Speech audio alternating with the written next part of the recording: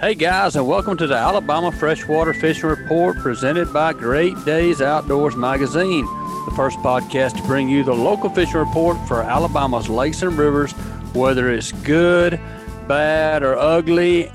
Guess what? Father's Day rolling up soon, right around the corner. Mother's Day as well. Hey, the mother's on your list. I mean, my wife, she loves to hunt and fish. She loves the outdoors just practically as much as I do. So if you're looking for a Mother's Day or a Father's Day gift, hey, we've got it at GreatDaysOutdoors.com. All you have to do is head on over to GreatDaysOutdoor.com and check out the best gifts for the outdoorsman in 2021.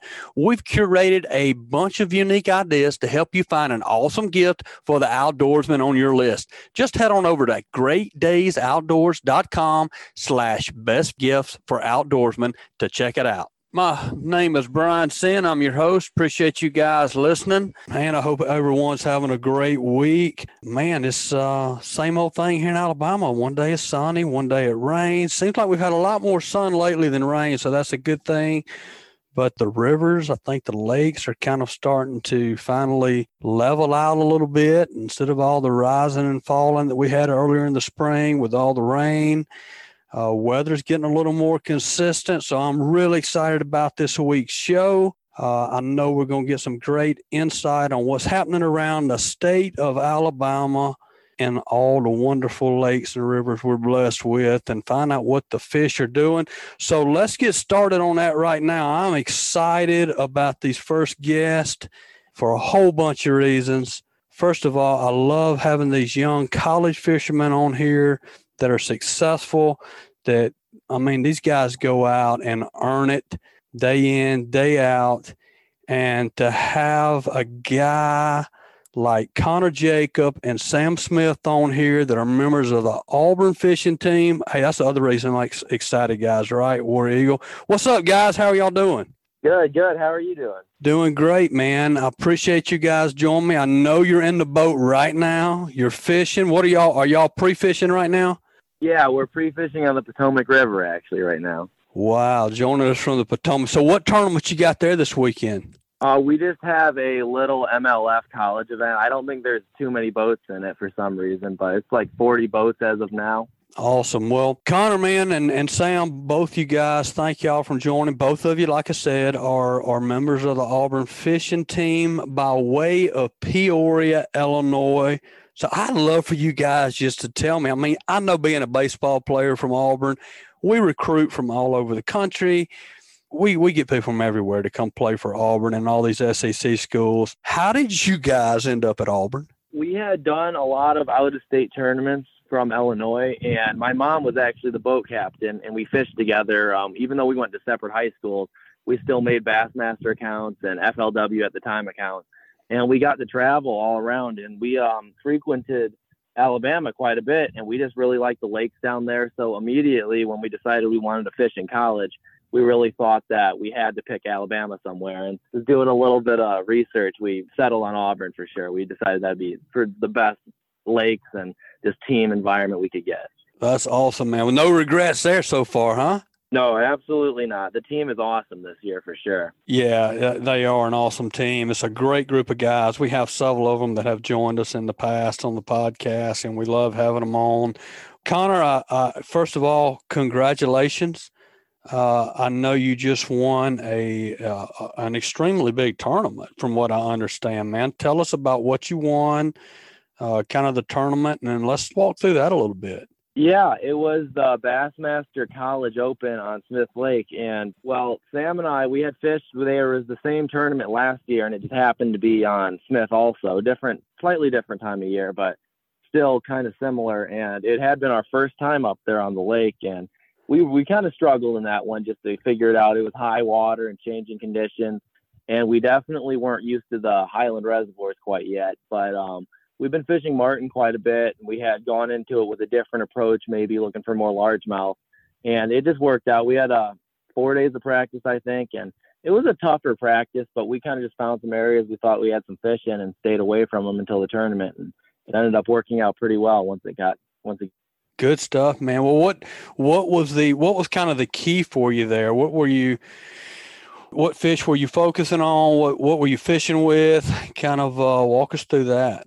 Yeah, well, last year we targeted mostly spotted bass, and I think it kind of burned us a little bit. So this year we've been focusing a lot more on fishing for largemouth, and we went there and we found some largemouth in practice, and we found a good little shad spawn deal with some spots on docks in the mornings. But we just noticed that there were a lot more quality fish, largemouth, that were under trash mats, and we could flip all afternoon and get 5 or 6 of them in the boat, and they were a lot bigger than the spots. So that's what y'all were doing. We're flipping. Yep. Targeting trash mats in the back of the creeks. Man, that's awesome. Mainly jigs. We were actually Sam was throwing a D-bomb on a 1/2 ounce weight, and I was throwing a quiver worm from Missile Baits on same deal, 1/2 ounce weight, Hayabusa flipping hook. Oh, that's good, man. Well, congratulations on the win for you guys up there. You'll have to go listen to my show from last week, the Alabama Freshwater Report from last week. We've got a guy that calls in, a contributor from Smith Lake, and he's a phenomenal guide up there. But I love having him on the show. And Smith is so different. It fishes so different than any lake we have in the state. The water's so clear. It's so deep. It's unbelievable. But I love having him on, and it has gotten to the time of year that he loves the most there, and it's top water. But it's so amazing to me to hear him talk about fishing top water on fish that are suspended, and his boat may be sitting in 80 foot of water, and the fish are suspended at 30 feet of water, and he's fishing and he's catching them on top water. He's watching those fish come up from 30 feet to kill that top water lure.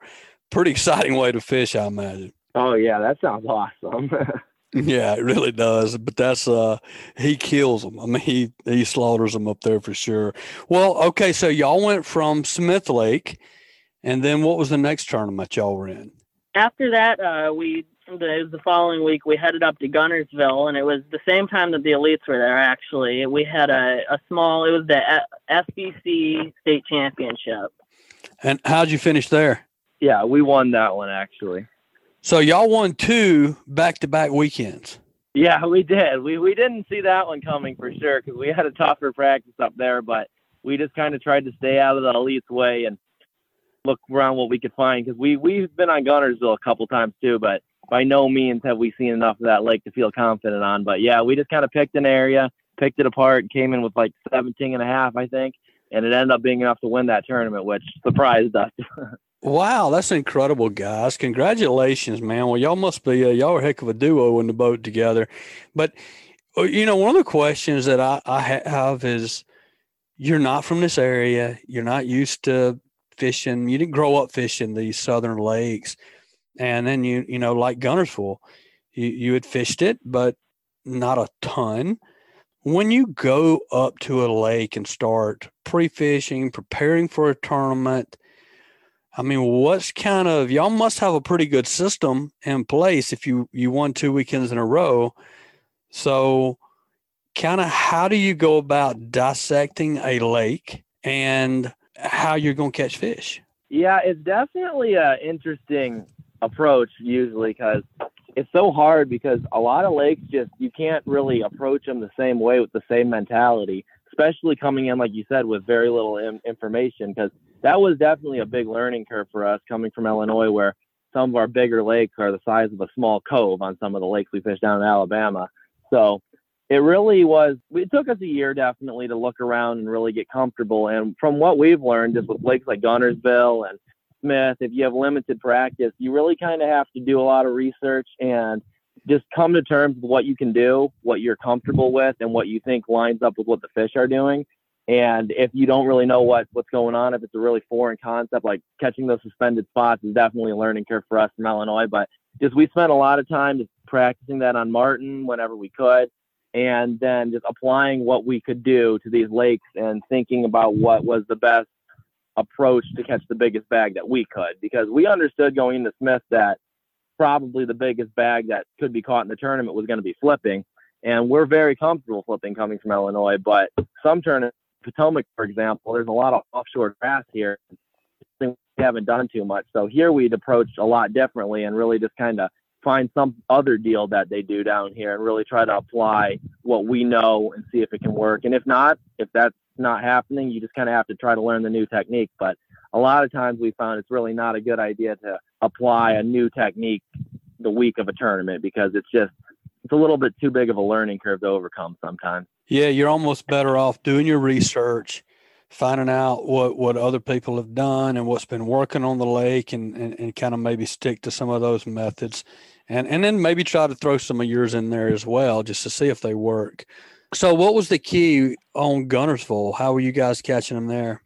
We caught most of our fish. It was pretty different, up shallow for sure. We had a couple good ones. I think 2-3 pounders were actually on bed really late. So that was surprising. And then our biggest one ended up being a fry garter. It was about a 4-pounder, and we caught a couple fry garters in practice, and we saw some fish on bed. So it was different. Good stuff, man. Well, I know that you guys, being located in Auburn, you fished the Coosa, the Tallapoosa quite a bit. And for the Alabama side of this segment that we're doing, I know that you guys both have been in Martin very recently. What are the fish doing in Martin right now? How are you catching them? Yeah, we've definitely been just targeting the brush pile bite pretty much. It was a couple weeks ago, it was really hot, and you could go out there and catch a lot of fish. And the last couple times, I don't know, the conditions weren't perfect for it. And we've you can see them down there. You can watch them on live scope and everything, but it's just hard to get them to eat sometimes. So we're spending some time just finding brush piles, fishing them, and we're catching some numbers, but they're definitely being kind of stubborn right now. But we've also been dedicating a lot of time to the largemouth bite. We've been kind of just trying to find what's going on up shallow, because earlier this year we did some tournaments out there, and we kind of found some pockets with largemouth and some deals, docks, and stuff. So we're trying to keep on top and see if we can find a few throughout the summer, because if you can get a big largemouth bite here or there, especially in the little tournaments out there, you can make some money if you have one big 3-pound plus fish, along with a limited spot. Oh, yeah. Well, when you're targeting brush piles, is there a certain depth that you're trying to find these brush piles, or is it pretty much any brush you find is worth fishing, or are you looking for a certain depth? We probably look mostly in the 20-foot range. If we idle over something that's on a steeper drop, closer to 30, as long as it comes up into 20, we'll give it a shot, because they'll get on it pretty good. And sometimes with the water level changes, I think that people drop it in the winter or different times, and it'll end up being a little deeper than I normally look. But yeah, I mean, anything between 15 foot, even 10 foot to like 30 is worth fishing. But the main range we're looking when we're scanning is like 20. It's 20, yeah. So you're just looking, you're using your electronics, you're like your side scope, side vision, and locating brush piles, and then using your live scope to kind of see what's going on. Yep, for sure. We just kind of idle around and graph and, points and humps and stuff, anything that comes up into 20. And then if we find it, we drop a waypoint on it. And then, with live scope, it's just so easy to find them now and hit them with every cast. It's so nice to just stay on top of them, because back before we had live scope, we'd go out there and it'd take a minute to make sure you were hitting the pile and everything. But now, you can watch those fish follow a jerk bait or a drop shot, and it's just crazy. Yeah, that's a game changer, man, and that's a fun way to fish for sure. What are you fishing with right now? When you find this brush top, when you find fish on a drop or a hump this time of year, kind of what's some of the go-to baits you guys are using? It really depends, but I'd say the most common thing we throw is a drop shot. If we find some more active fish, we'll throw a jerk bait or an underspin at them, but a lot of the times it's hard to beat a drop shot, especially when they're being really bait shy. Yeah, drop shots are always solid, that's for sure. So what's next? You got the Potomac this weekend, and then what's next after that? Next is in 2 weeks, I believe, right, Sam? Yeah, about that. About 2 weeks, we have a tournament up on Saginaw Bay for Bassmaster, and that's up in Michigan. Wow. And then, so then after that one, I think we'll be done for a few weeks, and we're coming back to Auburn, and then we have the Mississippi River, and then Bassmaster Nationals up on the St. Lawrence River. So we got some smallmouth stops coming up. Yeah, you do. Well, fun stuff, man. And I wish you guys the best of luck this weekend and throughout the rest of the year. Before I let you guys get off of here, one thing we like to do at the end of every segment is to get a tip of the week. So if somebody's going to, let's just, Lake Martin, anywhere on the Coosa, Tallapoosa right now, what is a tip that you guys would give if somebody's going to go fishing, say, this weekend? Definitely our thing that we've been going with this whole year, I guess, and it's really helped with our success in tournaments and just fun fishing, is spots are always fun to target. But sometimes if you really want to find a bigger fish, if you're just going to go look for that big bite, it's worth dedicating some time to largies. And like we were saying, even at Martin, we'll spend time looking for big bites.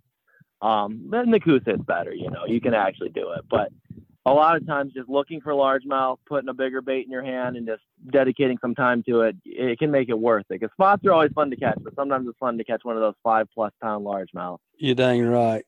Awesome, guys. Well, hey, man, I'm going to let y'all get back to fishing. I don't want to hold y'all up anymore. Get a bait in the water and quit talking to me. Greatly appreciate you guys taking a few minutes out of your day to talk with us. And, man, look forward to having both of y'all back on very soon. And good luck to you guys. Stay safe out there. Yeah, thank you so much. Thank you. Absolutely. Talk to you soon. All right, guys, let's take a short break and hear from one of our sponsors, and we'll be back in just a second. If you're fortunate enough to own a lake or a pond, then I know you want to get the most out of it as possible. We all want to manage and grow big deer on our place, so why not grow the biggest, most healthy fish possible as well? Give Norman a call at Southeastern Pond Management at 205-288-1371, or just look them up, southeasternpondmanagement.com, and these guys know what they're doing when it comes to managing ponds and lakes. So if that's what you need, reach out to them. What a great report that was from Connor and from Sam. Man, like I said at the first of this segment, I love having these college guys on, these young guys, and it just blows me away how well-spoken they are. And I don't know if that just comes from being on the fishing circuit and have an opportunity to speak. But, I mean, these guys sound like they've been doing this kind of stuff forever, and hats off to them, because that's very commendable of them to be able to get on a podcast, short notice like this, and do a good job on it, and they did. And it sounds like they're doing a good job fishing too, so we appreciate those guys. All right, let's go on to segment 2, and we are going to travel down to West Point Lake with Ken Bearden. Ken, what's going on, my friend? Oh, we're just snatching and reeling like crazy down here. Hey, if you snatching, that's a positive, man. That means you own fish. Yeah, it's on. We catch them really good down here. Has a few changes with the water fluctuating, but once everything gets settled, and you figure out where they're at, you can go back to catching them. Last week was great. The brim were bedding, and some were through bedding and just still up in the shallow water. And for some reason, they decided they would pull the lake down, and it's down about 2.5 to 3 feet. So we had a couple days there where we kind of struggled. Well, I had one day that I struggled, and which was Monday. But once the water leveled off, it stayed low, but things settled down. They quit pulling it, so the brim stayed up shallow. They're not bedding; they're just up shallow. That's what we did today. We just fished shallow with finesse jigs with a speed crawl on it.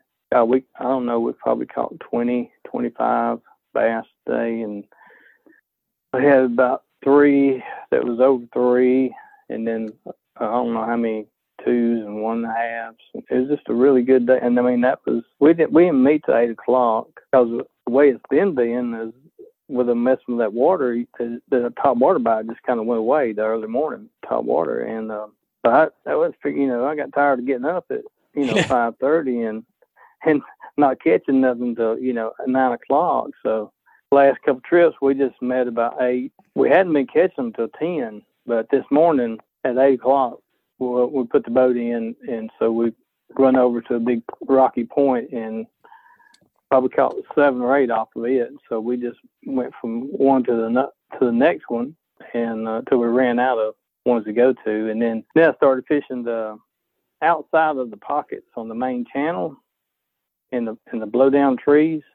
Mm-hmm. And They were there. They was choking it, buddy. And at one point, my customer set the hook, and he had about a 3-pounder, and I saw another one behind him, and I flipped my jig in there and pumped it a couple of times, and he ate it. So it had 2 3-pounders right there on that one, off that one tree. Wow. But, that's awesome. That's awesome. Yeah, we just you kind of look at where they were. They were in the back of the pockets. Now they're not. So where are they going to be? They're going to come outward. They'll come out to the outside long stretches of bank or either the outside points, and they'll stay there. The water temperature is 80, and they'll stay there till the brim leave the banks, and which is going to be when the water gets up about 87, somewhere around in there, and then we'll be fishing out on the structure with the football head jigs and stuff like that.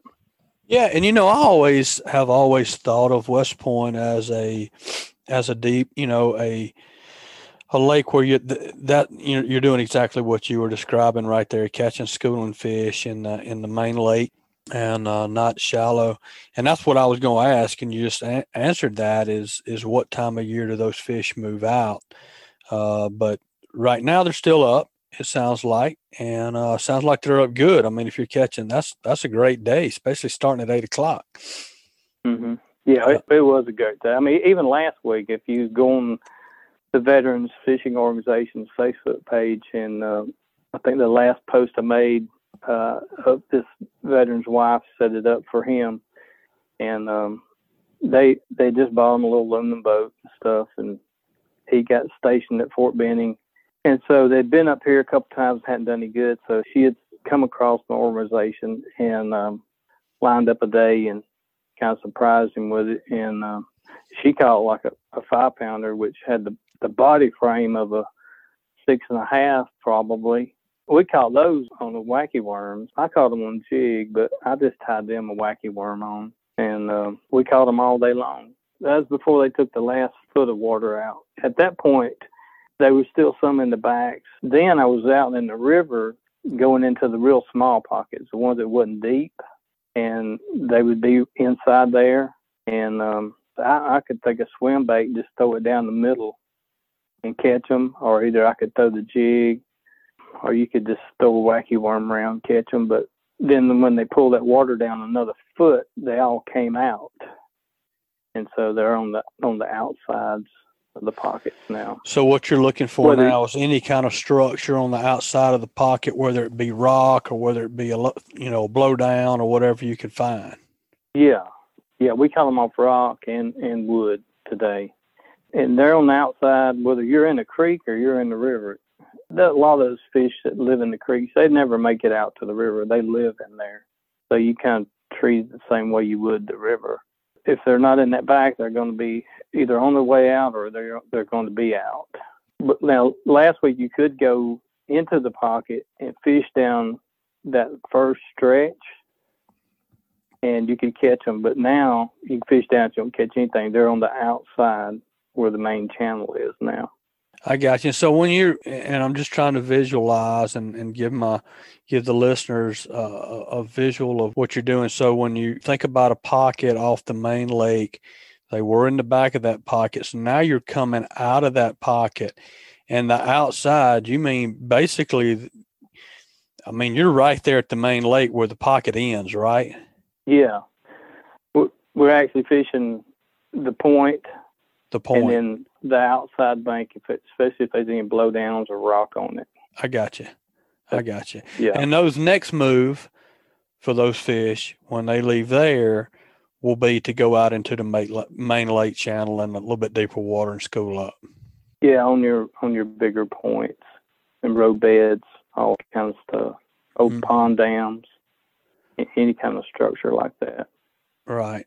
Now, if the water gets up in about 90, 91, which it usually does in July, what happens is you get a thermocline, and the way you see that, the best way to see it is when you're coming in the afternoon, right about dark, turn your sonar on, not your downscan, your sonar, and you'll see just a line of clutter. Normally it comes down to 15, sometimes 20 feet. I like it when it's at 15. It'll be clear above 15 up to 0. and then from 15 down it'd be just clutter. And that's your change in your temperature. So all your fish are going to be above that line right there of clutter. The thermocline, it took a long time for me to figure that out. And I would see that a lot of times in the evening, and I didn't understand what it was. But if you watch it, if you're idling in, if you start seeing fish, they'll be right there on that line, or they're going to be right above it. Oh, right above it, yeah. And, yeah. And we've talked a little bit about the thermocline on the show, and I know that we've talked about it probably at a greater extent when we have our monthly segment, our pond management segment on with Southeastern Pond Management. And we've talked about it more in lines of, a pond, or a small lake, and, that's privately owned pond somebody has on their property, whether it's 3 to 5 to 10 acres. And, we talk about building that lake in depth, and he's like, look, what you got to understand is in a pond like that, anything below that thermocline is a wasted space because they're not using it. They're not there. It's different in different lakes, I'm sure, are different. You look at a lake like Smith Lake. I mean, where's the thermocline at in there? I mean, you can catch fish at 70, 80 feet deep there, which you would think that would be below the thermocline, but I guess in those maybe lakes with a higher flow, I don't know. It's just different. But what you see mainly on West Point is you see them above that thermocline, which makes sense. Yeah. And like I said, I see it once that temperature gets up in the 90s. Mm-hmm. And it's been that way for a week or so, maybe 2 weeks or so. Like I said, when you're idling in the evening, I mean, once you figure it out, it's plain as day to you. You see all that clutter. From that point under that, you need to fish, say it's at 20 foot. So you fish 20 foot or less. Less. Yeah. But a lot of times it gets around 15, 18 feet, which is great because that way they can still be out there on some structure. Right. On top of some road beds and stuff like that. If it's at 20, there's a lot more places they can be at. So I like for it to be 15, 18 foot. So I keep them more consolidated. Yeah. Yeah. And right now you said you're catching them. You're mainly catching them on, you're throwing, wacky worms, jigs.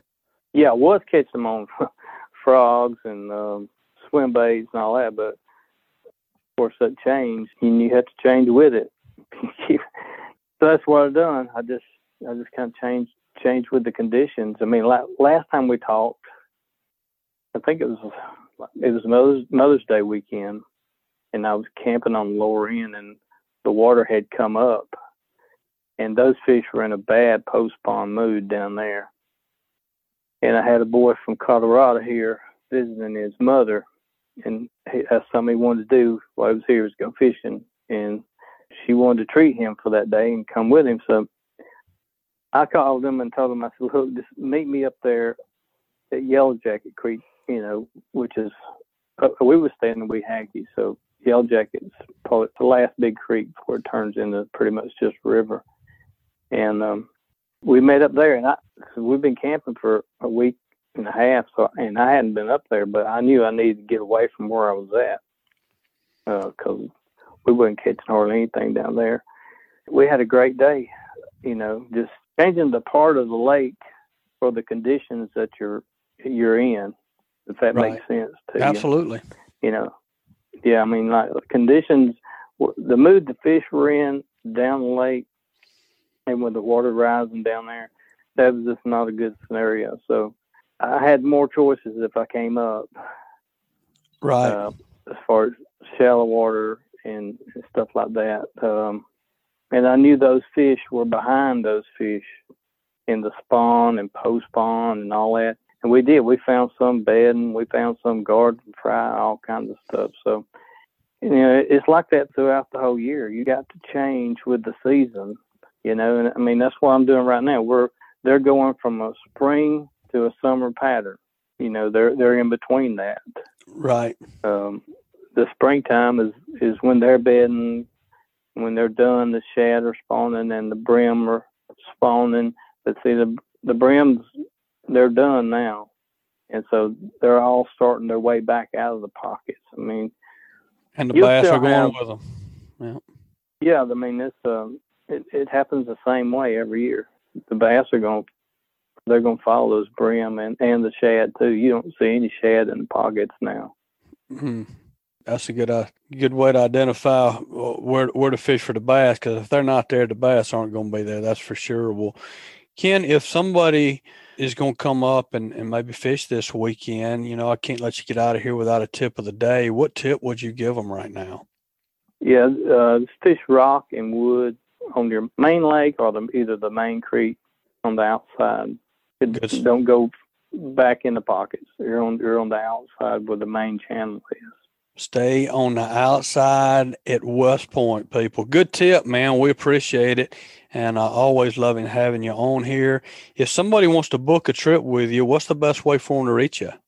Yeah, they can go on kenbeardenfishing.com. The guy I took out today, he went on there and sent me an email. Now, if you're a veteran, you get to go free, and you go on VFO. That stands for Veterans Fishing Organization, VFOhome.org. And you can sign up on there.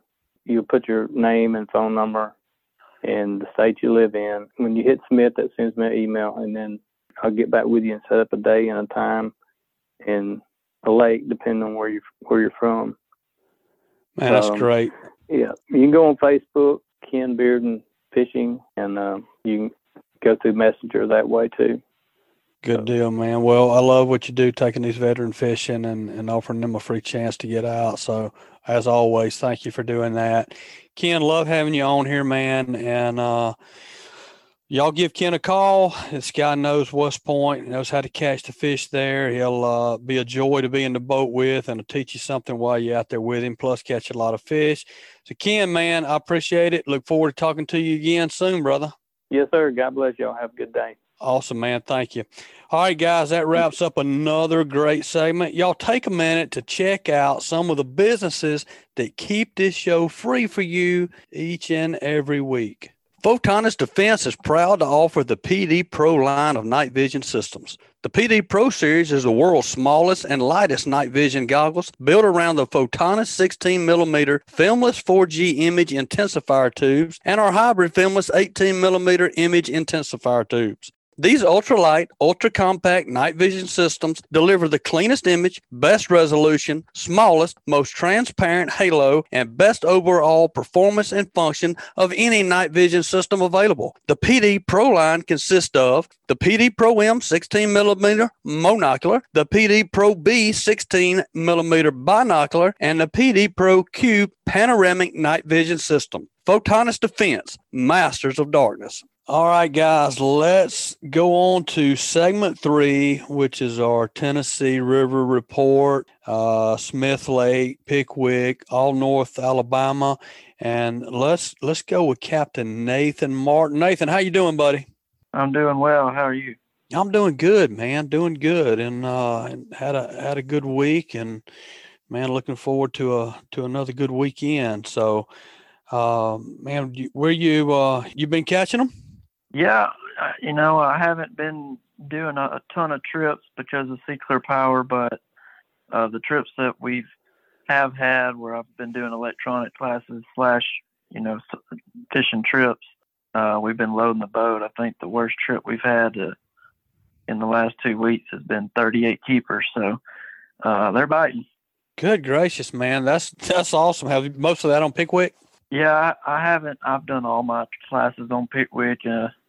There's just so many more fish to catch on Pickwick. The lake's so much bigger. So many more ledges to get on, and it's that time of year where the lake turns over and the bait goes deep, and you gotta get out there and draft them up, and they get in big schools. Some of my clients are just blown away when you roll over them. They're like, "Is that all bass?" And yeah, yeah. Man, it's last week on the show we were talking about Pickwick, and it just seems to be the hot lake right now. I mean, it's all the lakes we have in Alabama, and we've got some great ones, right? But Pickwick's been on fire this year, it seems like. Man, honestly, it has not been. 2014 to 2019, Pickwick, I would put it up against any lake in the country. The last 2 years, it's been down a little bit, but it's still just such a special lake that, yeah, it is on fire compared to most lakes. You know, Eufaula seems to be having a down year where last year it was just unreal. I don't know. Pickwick is just special. You know, it's got everything. It's still got a lot of grass in it and got a lot of ledges, got a lot of bait. And, you know, if you got all that, you got good fishing. Yep. Imagine like the winter trails and stuff from like 14 to 19, it'd take 28 pounds every single weekend. You know, I got beat having 28 pounds all smallmouth several times. Jeez. And we didn't really have that type of year this year, but the ledge fishing has been good. You know, the numbers have been really good. And, you know, we're still seeing tons of big schools. So the population out there is still very good. And I hope people continue to respect it and take care of it because it is very special. It sounds like it. And, you know, so it sounds like that the fish have, you know, moved out of the shallow water. They've moved out to the ledges right now. So kind of how are you finding the fish?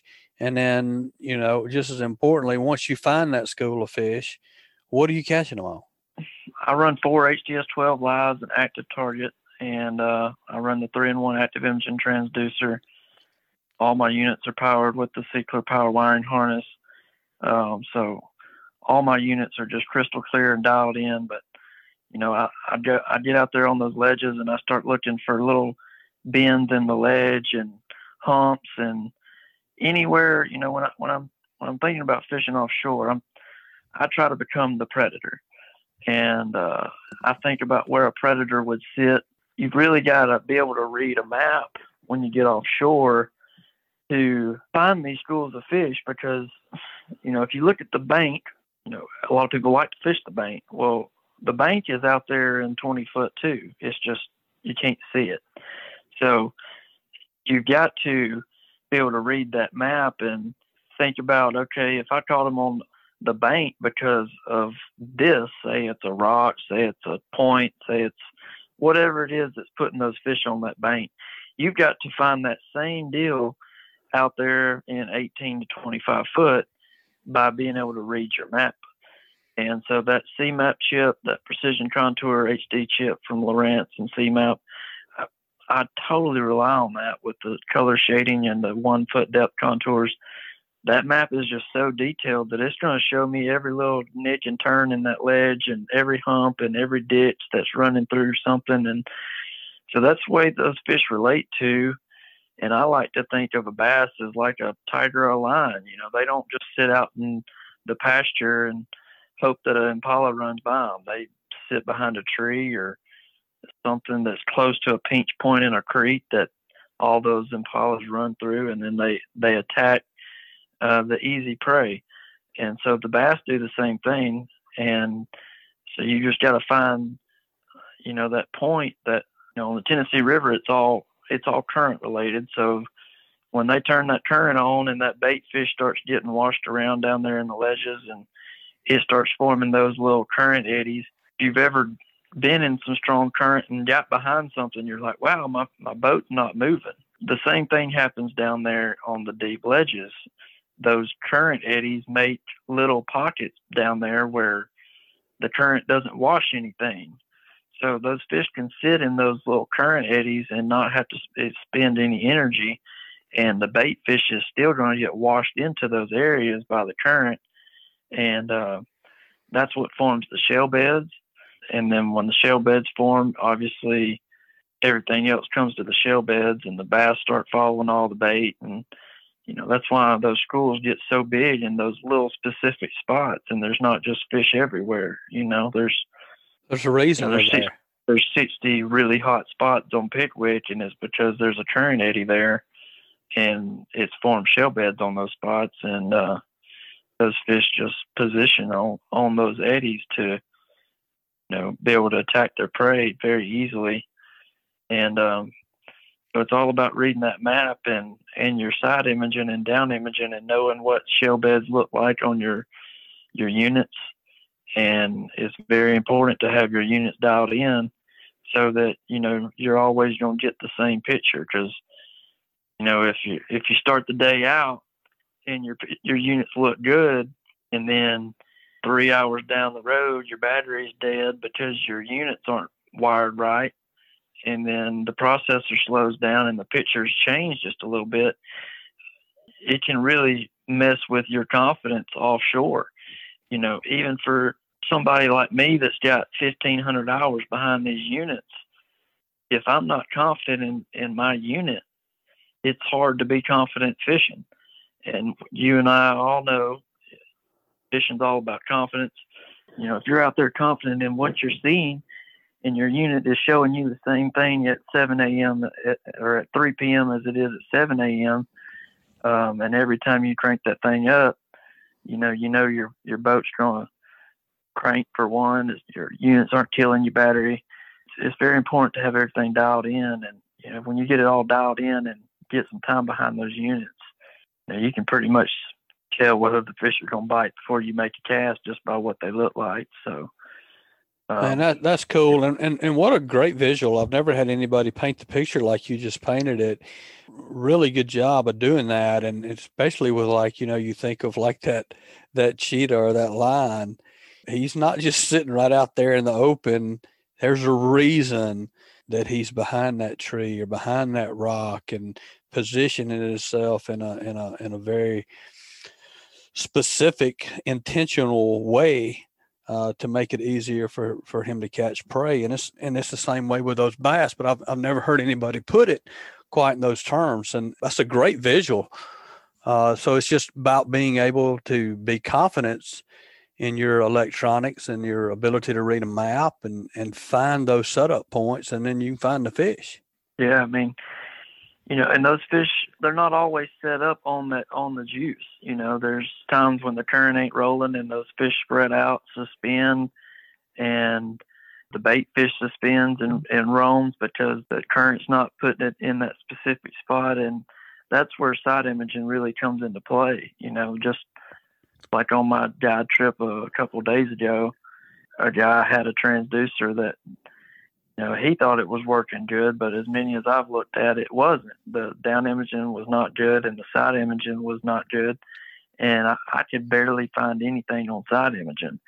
And so it made it very difficult for me to guide him just because of my lack of confidence in what I was seeing and not being able to just, with the side imaging, I can pretty much always go over the juice and I'm going to see them somewhere within 200 foot of me. And then I can mark them and go right over them, and it makes life a lot easier. But, his side imaging, those crystals and those transducers, they can go bad at any time. So you can get a transducer that, most folks that haven't looked at it 1,500 hours would say it's not broke, but it is. And so it's just very important to have your units dialed in and to maximize your time out there. If you're putting your bait in front of a fish every single time you make a cast, which is 100% possible now with technology, they're going to be more successful. Yeah, right. So, no doubt about that. Well, what kind of depth are you finding the fish at right now? Is it a specific depth that you're trying to target when you're going out there looking for these spots right now? No, I mean, they could be anywhere from, those shell beds can be in 8 foot, 6 foot, some of them are in 25. It's all about getting behind those units. And, those shallow shell beds, those are the sweet spots because you can't scan them with down imaging, and there's not very many people that have taken lessons and figured out how to read side imaging. So when you find those schools in those 6 to 8 foot ranges, that's when you win. And that's exactly what Jordan Hartman did last couple weeks ago at the Chickamauga tournament. Him and I found a school of fish, and there was only three competitors in the tournament that found, or actually 4 competitors that found that school of fish. It was me, Jordan Hartman, Tristan McCormick, and I think I just had a brain fart on the other guy's name, but they all four of us had, the C-Clear Power harness. All their units are dialed in. And another thing is that, that harness really gives the power to the units and gets clean power to that processor so it can perform to its maximum potential. And if you don't have clean, sufficient power going to that processor, you're just not going to get the maximum performance out of it. So, all of our units, we can stand out to 100, 120 feet and still see fish 120 to 120 feet from the boat. And that specific school that Jordan won the tournament on tournament day, they moved. I'd never found that school in Chickamauga before, and I really got lucky to even find it. When I found it, there was somebody else fishing another little shell bed down the ledge that I was actually wanting to stand, and he was on it, and I couldn't stand it, and so I pulled up down the ledge, and I just stumbled across an absolute mega load of fish, and they were sitting in 23 feet, and Jordan had a better boat number. I had a terrible boat number for that tournament. He beat me there, and him and I both started there, and he let me come in there and fish with him, but he had 17 pounds before I even got there. And he had figured out before I got there, he saw them on side imaging, and they were in 6 to 8 foot instead of out there in 23. And so I couldn't just, scan the school and see where they were, because he was fishing. I want to be respectful to him, but and he was nice enough to let me pull in there with him. And but yeah, he figured that deal out on that side imaging where they got in that 6 to 8 foot instead of out there on the 23.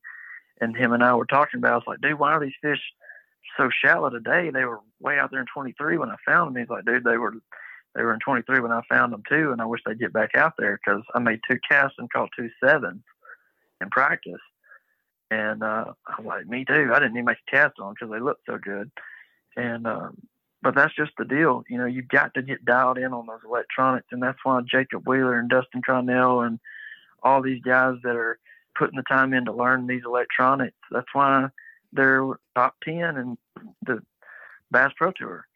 Well, talk to me about this harness that you mentioned. Explain that to me. So, and honestly, I was one of these people. Everybody was always talking about how Lowrance was going backwards in their technology. The Gen 2, the LSS2 transducer was the best unit ever made. I wish they could get back there. And what was actually happening, and I was arguing, I was on the Lowrance Pro team and went to all the classics with Lowrance, and so I got a little behind the scenes being able to talk to Jeremiah and all the people that are, the brains of Lowrance, and we were always back and forth about this and that, and I wish you could do this and get back to that. And what I found out is when we went to touchscreen technology, or when Lowrance went to touchscreen technology, it took way more power for these processors to work. And so the factory wiring that the these major bass boat builders put in the units or in these boats are made for 1 7 or 8 inch unit, and that doesn't pull much power. It's not that they wire their boat wrong. It's just that the package that they sell requires this wire, and then we put aftermarket units on it. And so we have to have an aftermarket wiring harness for these units to allow them to fully perform to their full potential. And so I worked for Lowrance from like 2014 to last year. September was my last month with Lowrance, and I started designing this harness when I kind of got an idea about how Lowrance got their pictures. Jeremiah was showing me pictures of what I wanted to see, but my units didn't look like what I wanted them to look like. And so he kind of, gave me some insight on what they were doing and how they were getting their marketing pictures and videos and et cetera. And so I wanted to recreate what they were doing, which, what they were doing was just running a power wire straight to a battery that was 2 foot from the battery away from everything. And so it was clean, sufficient power going to the processor, nothing fancy, but I had to figure out how to recreate that scenario in a bass boat 20 foot from a unit. Mm-hmm. And so I started designing this harness, and finally got it to where I wanted it and released it last year, January 6th, I think, was our release date of last year. And, that harness just gets clean, sufficient power, allows you to run all of your units on one wiring harness. And you can run multiple brands on the harness, so it doesn't matter if you've got 2 Lowrentzes in a Garmin or 4 Humminbirds in a Garmin or Lowrance, Humminbird, and Garmin, all 3. You can run all of your units on this harness, and it's just got the right kind of wire, the right strands, the right number of strands.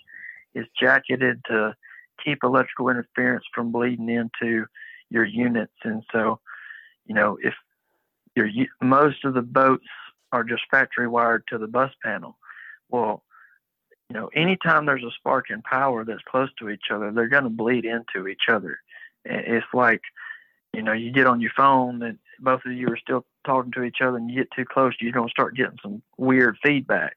The same, or radio, if you get static in your radio because of something, the same thing happens with the unit. When you leave your units powered to that bus panel and your live well pumps and all that stuff run off of it, for one, you're probably going to experience low voltage and your units might blink, flash, turn off, do all the crazy stuff, show no source. But it's also, what people don't know is it dirties up the power, because, when you put 2 power sources close to each other, they're going to bleed into each other. And so you've got to separate all of your power sources for your units and get clean power to that processor. And when you get clean power to that processor and sufficient 12.3 volts or higher all day, your units are going to perform. It's like, putting carbs in your body. If you don't have carbs, then you're going to get tired.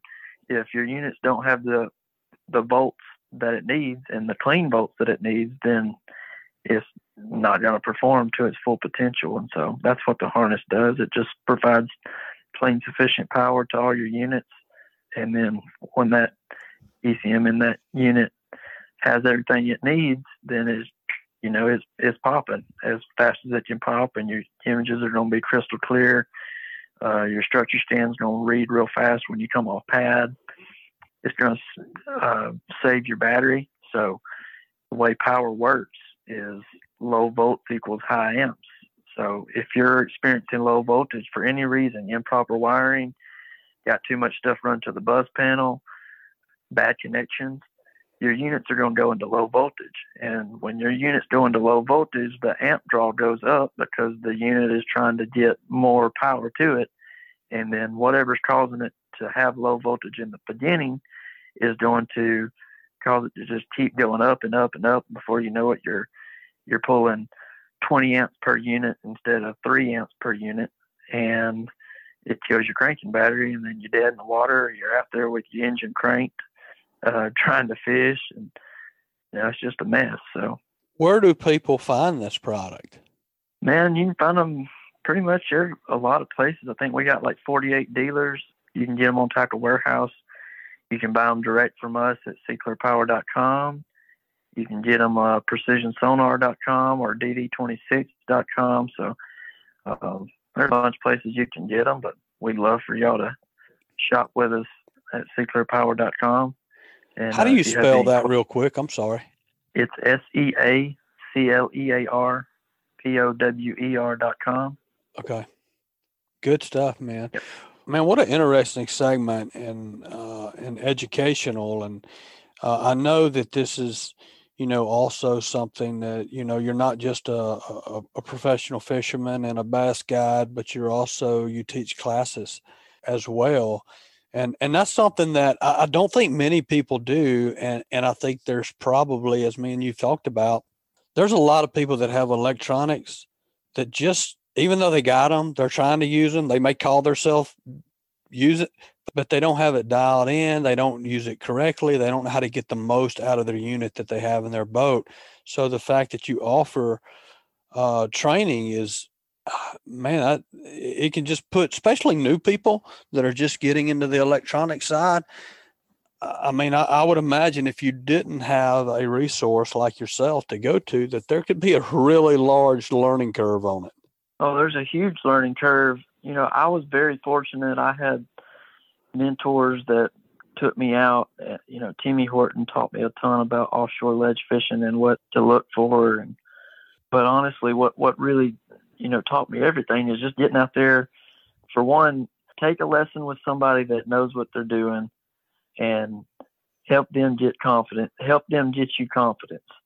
And then once you've got confidence, then it's just you putting in the time of dialing everything in and getting comfortable behind your office, because, it's just your eyes underwater. And my clients aren't going to make as many casts in the day as, some clients are going to make, but they're going to be a lot more efficient with their casts. So my clients are, at this time of year, will never not throw in front of a fish ever. They're throwing at fish. Yeah. If we stop and I put the trolling motor down, it's because they're about to bring their lure in front of a fish, and it's going to be a bass. And when you can, guarantee folks that, it's huge for their confidence, because fish don't bite every day.